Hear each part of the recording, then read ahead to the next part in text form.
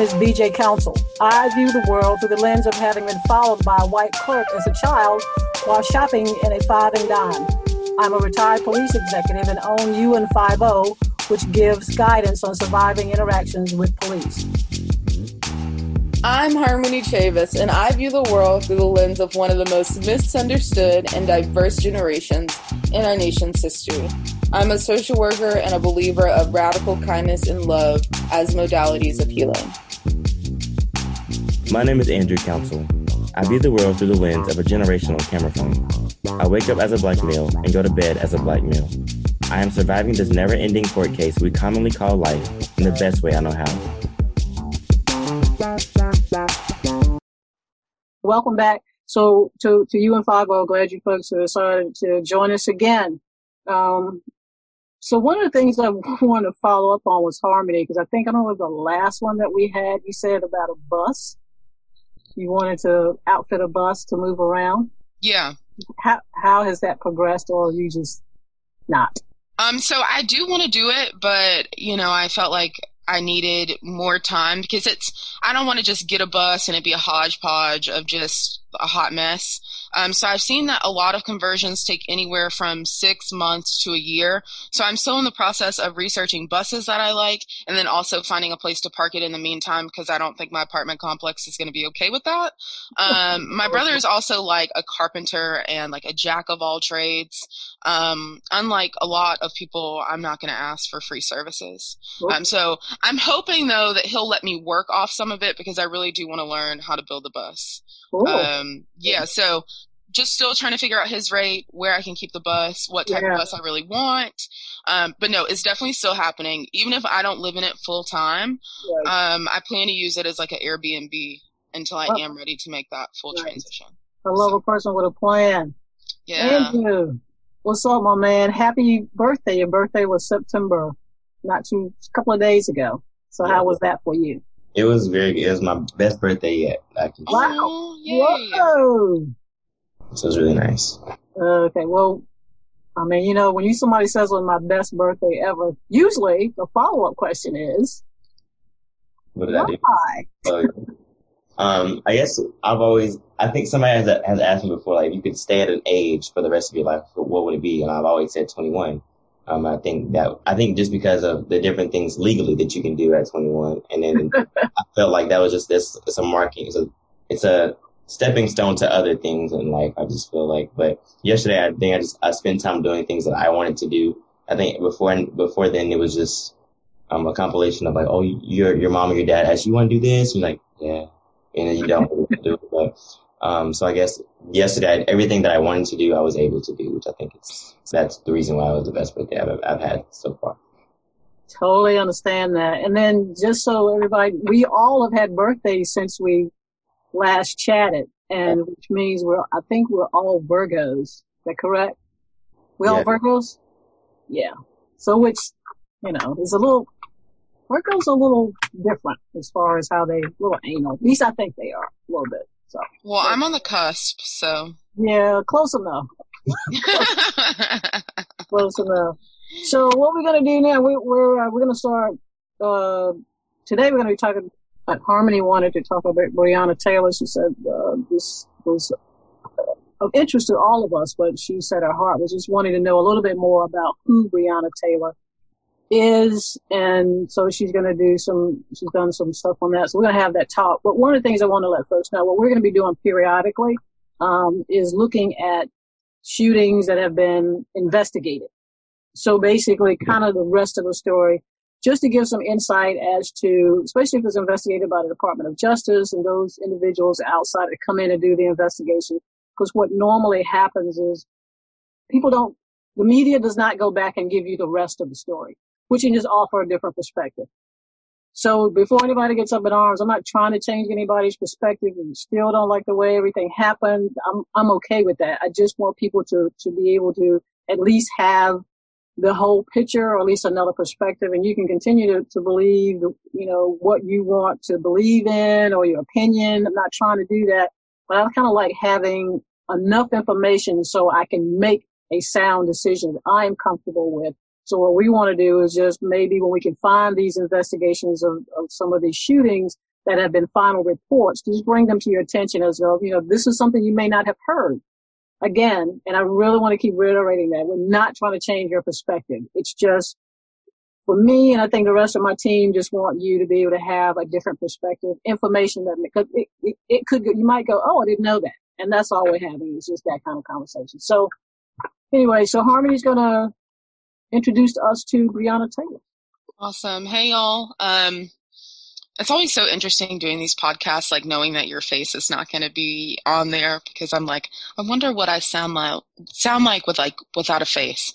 Anyway, as VJ said, as a woman of color, I think that this story stuck with me a lot, because when you looked at Breonna Taylor versus George Floyd, there was a difference in media attention, number one, and I think that there has also been delayed justice, which makes it even more infuriating and confusing for me personally. So we're gonna jump right in. Breonna Shaquille Taylor was born on June 5th of 1993 in Grand Rapids to Tamika Palmer, and on March 13th of 2020, she was shot dead by the Louisville Police Department.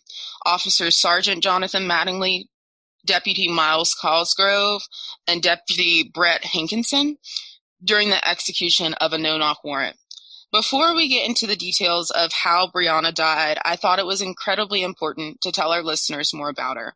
Her life story has been narrated by the media as this one finite point, the moment where she lost her life. Breonna was and is more than just a victim of police brutality. While doing research, it was pretty difficult to find a ton of personal information on her. It was mostly dredged in legal jargon and timelines of basically her death. I was able to find a really good excerpt from the New York Times that said Breonna Taylor had just done 4 overnight shifts at the hospital. Wow. Where she worked, 4 in a row. Wow. As an emergency room technician. To let off some steam, she and her boyfriend, Kenneth Walker, planned a date, dinner at a steakhouse, followed by a movie in bed. Usually, the pair would head to his apartment, where he lived alone, and she had left a toothbrush and a flat iron. But that night, they went to the small unit she shared with her younger sister, who was away on a trip. It was dark when the couple pulled into the parking lot and then closed the door to apartment 4 behind them. This was the year of big plans for the 26-year-old. Her home was brimming with the Post-it notes and envelopes on which she wrote her goals. She had just bought a new car. Next on the list was buying her own home and trying to have a baby with Mr. Walker. They had already picked out a name. According to her obituary, Breonna graduated from Western High School in 2011, and after graduating, went to college at the University of Kentucky.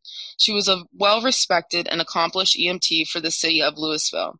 I always call it Louisville. At the time of her death, she was working as an ER technician and a PRN for a local healthcare company.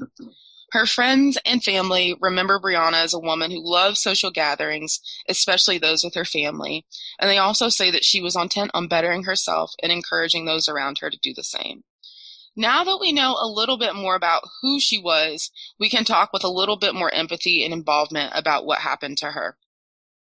Before we get into the timeline of what exactly happened to Breonna, I want to talk about why it happened, and that is a no-knock warrant.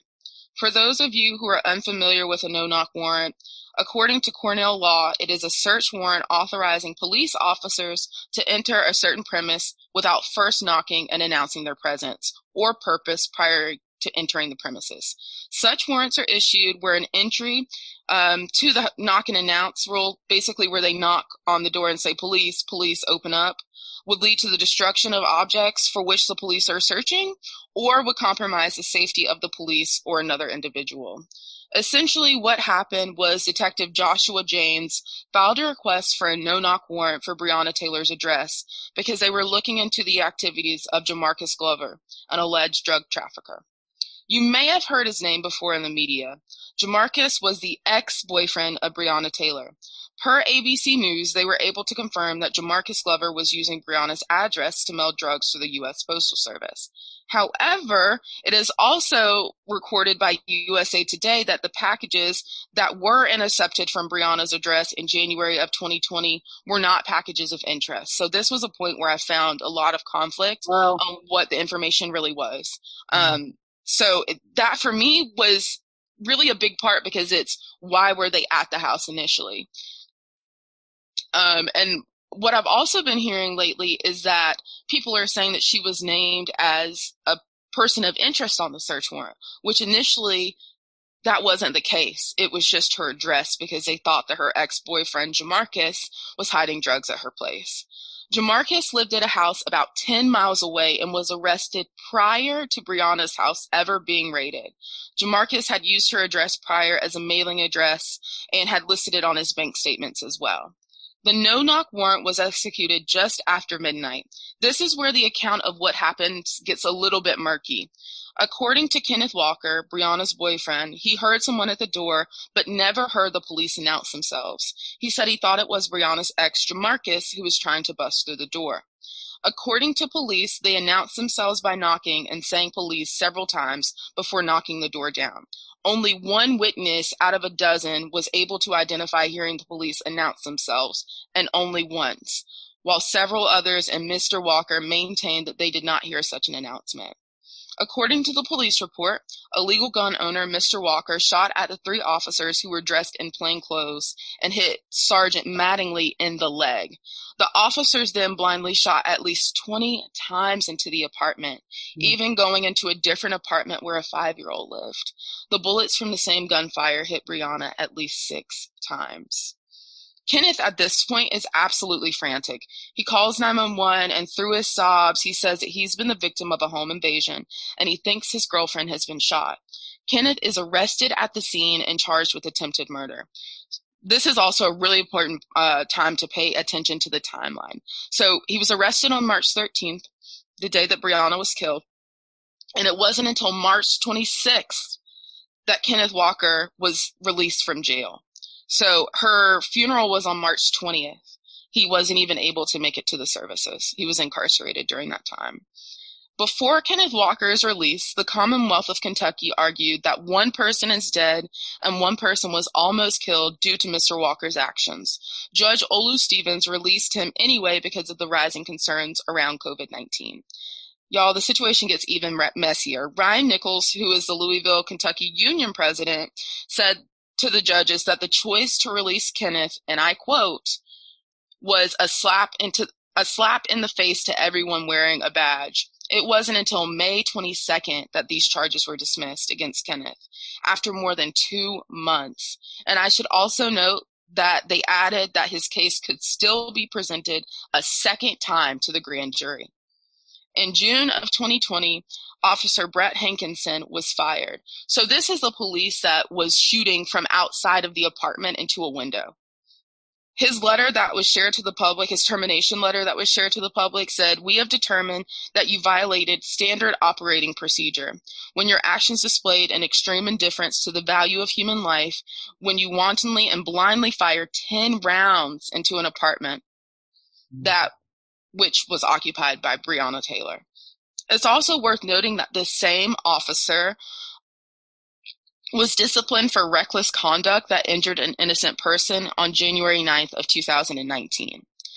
The ex-boyfriend, Jamarcus Glover, was offered a plea deal this week as well. I don't know if anybody's seen that. If he would name Breonna as one of his co-defendants in his drug trafficking ring, which he declined. Breonna, an EMT, was left untreated for 20 whole minutes after being shot, dispatch records show. She wasn't killed instantly. She fought as hard as she could to live, and she suffered. And we cannot forget this part of her story, although it is so much more than just that one moment. Breonna, we're sorry it's taking so long. Wow. That's a lot. Thank you. That was yeah. I think one of the first things you said, the fact that she had worked four night shifts. I mean, that just resonates because, being as a police officer, being out there with EMTs, working 24-hour shifts, I mean, I can relate. That's hard to pull. Right. Hard to pull. Right? So you wouldn't hear anybody knocking on your door. If you're doing 4 nights and you finally get a day off, yeah, them Z's are coming pretty hard. You're not going to hear anybody knocking on the door. So. There was also some other things that I thought were really interesting. So apparently their standard operating procedure with raids like that include on-site EMT. They told them an hour prior to the raid to just go ahead and go home. So they violated their own operating procedure in that way.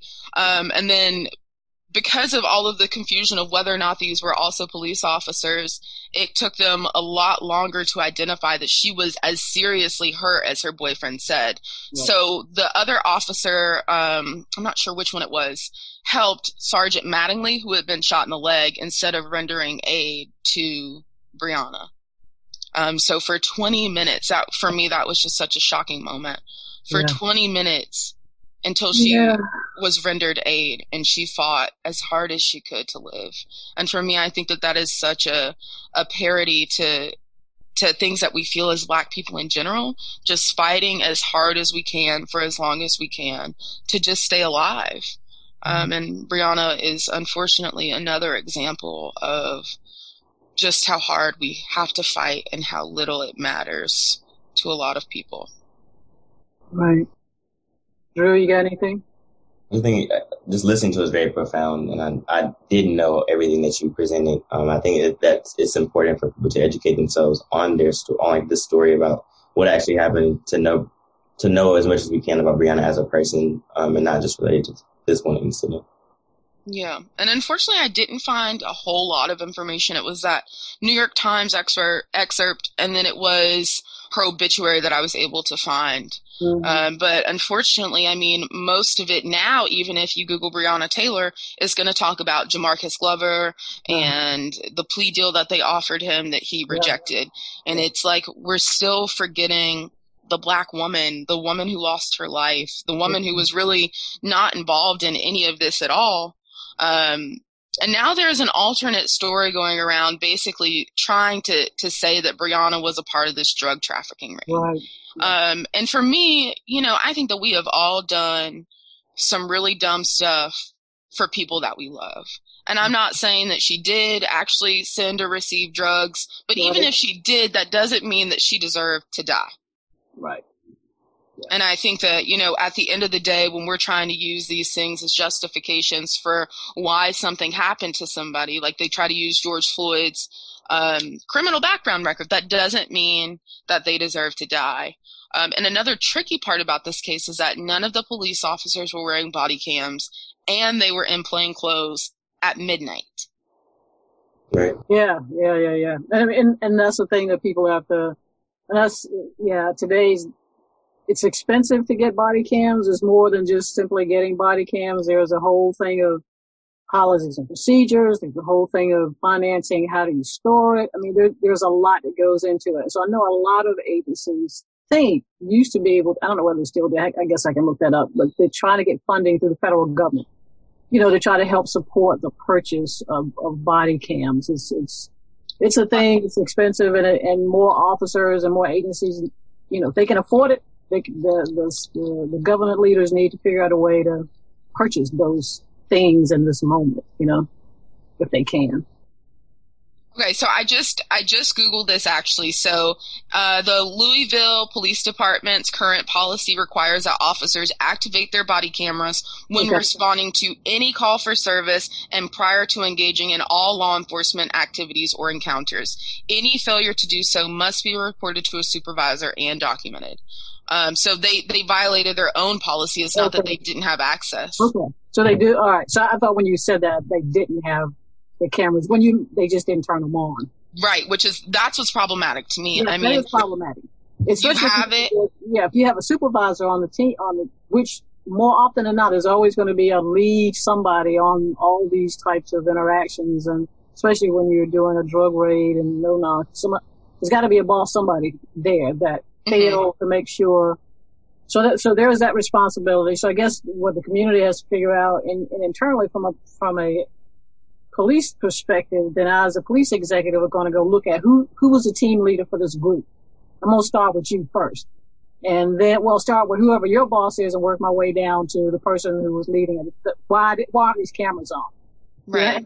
And then we start figuring out what does this accountability look like for you for failure to at least at a minimum make sure these cameras are on. So then what that starts to do I mean, not to take the light off of Breonna, but what that starts to do internally is to say to officers, whoa, we're going to be held accountable for not having our stuff on. And what does that look like? I mean, not a little slap on the hand because this is so huge. That person probably needs to get a few days off, whatever. But the accountability, that's how you start that accountability piece internally and start changing that culture. Because now what the executives are saying to you, we have a policy and you didn't follow it. And here we are. And we're going to do this for you. You know what I'm saying? So yeah, that's, you know what I want to get also is kind of sticking with that policy part. When did the guy get fired? When did the police officer, because he violated June. So it was June of 2020. And she was shot March 13th. Okay. So there was quite a bit of time in between that. And the two other officers are still on leave. Yeah. That, his name was Deputy Brett. Yeah. He fired from outside of the apartment, so he wasn't even inside, and I guess he heard gunfire and then just started shooting through a window like he's on Mortal Kombat or something. I don't know. And again, because I'm looking at it from because I know people like March 13th, they get fired until June 20th. I would just offer that that's kind of the process. I mean, they've been removed from the agency. They're sitting at home to give me as my agency time to investigate. So when I make the decision, I know people don't really care about this, but if I'm going to fire him, I need to make sure I got him. And I don't need him like filing something on me and saying I can get back into the department. So we want to, if people may not, agree with this, but we got to have time to investigate it and make sure that there's all the nails are in the coffin to say he violated this and we got enough information, he's terminated and he's out. And now, whatever else happens legally, that's the process for the judicial system to do. So just so people understand, internal investigations, for me, when we look at them, the perspective of, look, if he's done something wrong, let's make sure all the doors are closed. So that when we say we're getting ready to fire you, I ain't got to worry about him coming back to me and going, we're getting ready to sue you for firing me and I want my job back. So just, you know what I'm saying? Well, and I think if we're talking about accountability, what's interesting to me is that there was multiple levels of failure in this investigation or in the execution of this really botched raid. They violated their own procedures by not having on their body cameras, by not having EMT outside. So those are two things. Breonna Taylor fought for 20 minutes to stay alive. Imagine if she was rendered aid immediately. We may not be having the same conversation about Breonna Taylor's death and more of the assault of Breonna Taylor. And another thing that I also find interesting is that these three officers were here to do this raid, and yet Jamarcus Glover has already been arrested. 10 miles away. And it is the duty of those officers to be informed. So I also read from Cornell Law that although officers need to not take affirmative steps to make an independent re-verification of the circumstances already recognized by a magistrate in issuing a no-knock warrant, such a warrant does not entitle officers to disregard reliable information, clearly negating the existence of an exigent circumstances when they actually receive such information before execution of the warrant. So my question is, where is the communication? Why was there no communication? I can understand if your boss has told you, hey, we're doing this raid, we think that we've got an alleged drug trafficker, we're looking for something to take him down.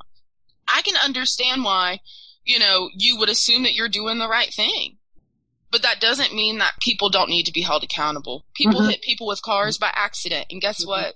They're charged. And I'm not saying that, he shot her by accident, but let's say, these officers really did fear for their lives. They thought that this was Jamarcus Glover. They thought that these were violent offenders. I can understand why you would have such reaction, but that's why it's necessary to have all of the facts. I feel like these Blue Lives Matter folks are so like, oh, let's have all of the facts. Well, how about we have all of the facts before we just go into a people's place of living and start shooting? And so for me, it's not just the individual officers who need some type of reprimanding. And I think that those officers need to be charged because regardless of the surrounding circumstances, they shot somebody. And if it was a civilian and they hurt somebody, regardless of the circumstances, majority of the time, you're going to get charged. I don't think firing them is enough. I think that they need to be charged, and I think that their superiors, more than anything, need to be reprimanded, because you're the one telling these officers that are taught to listen to you and respect you and follow your orders to basically go and do this. Of course, they have their own discretion of, okay, do I shoot? Do I not shoot back? How many times do we announce ourselves? But what's ironic to me is that the police are saying, hey, we announced ourselves for a no-knock warrant. Then why go get a no-knock warrant? Why not just get a warrant, which is the same thing, except for you don't have to announce yourself. So the fact that the police are saying, hey, we did have a no-knock warrant, but we announced ourselves. Doesn't that defeat the purpose? Not really. I mean, because the officer could have made a decision. Look, that's just another thing to say, look, it's a no-knock warrant, but we made a decision to announce ourselves. I don't really see where that's a negative. I see that. But I don't think that, I'm just saying maybe they didn't. Yeah, I don't think that they did. Yeah, but I'm saying I wouldn't see that as a negative. But I would just say that that's just something else they may have laid on top of it, just to, it's just extra. Then they can say, well, it's a no-knock, but we were going to announce anyway. But yeah, I think, did you see, I think the chief or somebody was terminated because there was another incident shortly after Breonna Taylor that happened in that community. But I think the police chief or either the police chief or the sheriff, somebody has been relieved of his or her duty. There may be an interim at this point. So I don't know whether you saw that or not. No, I didn't. Yeah. During my research, I was trying to get the timeline as much as I could, but it's a lot of conflicting information. Yeah. And I think that depending on what source you're reading, it reads a completely different way. Yeah. It sounds completely different. So yeah. It was difficult to do, I think, because there is so much media coverage. Yeah. Some people say that she was shot 8 times. Some people say 6. Yeah. Yeah. So it's a lot of conflicting information, but it makes a difference. It does. And all of it's not going to come out until the trial happens or the final investigation has occurred by whatever independent agency does that. So we won't know exactly everything, and then that'll be based on the policy. So cool. I really appreciate you doing that. Yeah, it's all about her. It's, not just we need to know about individuals, who they are and all that. But yeah, it's a lot going on now about the gentleman, the ex-boyfriend, and I saw where the current boyfriend is speaking out. At least he had a little press conference and stuff like that. So thank you for doing that. And yeah, of course. Yeah, and that was good. Just one more thing. I would like if us and our listeners could maybe just have a moment of silence for Breonna and for all the other victims of police brutality. I think that while we're telling their stories, we also do have to pay reverence to their transition as well.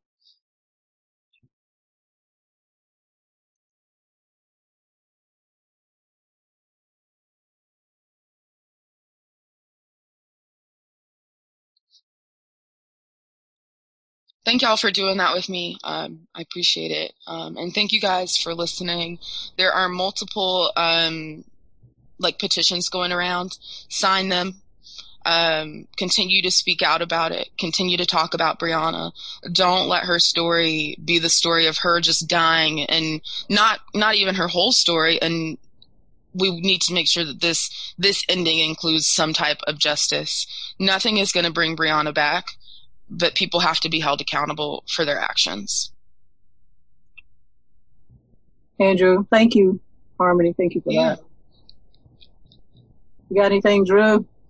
Not that I can think of. As y'all were talking, I was thinking about just, I guess, the steps that local community or that state just in general are doing to making sure that, like Harmony was saying, that the things that were broken or the rules that they set themselves that were not being heeded, to make sure that they don't get breached again, I guess you could say. But yeah, exactly. You got the local community. I think the other thing that UN5O, is willing to help with for those communities, like, it's a national narrative, and we all know that, and what's going on, but try to figure out what do you want your local police department to look like? how do you hold them accountable? And what does that conversation look like? And you and 5 can help you a little bit with that. It's like, what does your procedures look like? What are your policies? That's something that you should be able to see. Durham Police Department and a lot of organizations have their policies and procedures out there for the world to see. So asking the right questions, letting them know that, you have this expectation of the police department is servicing your community. So yeah, so we can do that. So thanks for joining us. Visit our website, Instagram, Facebook. We appreciate you hanging out with us today. Thanks again, Harmony, for letting us know and reminding us so we won't forget who Breonna Taylor is. Thank you very much. And as always, stay well. Peace.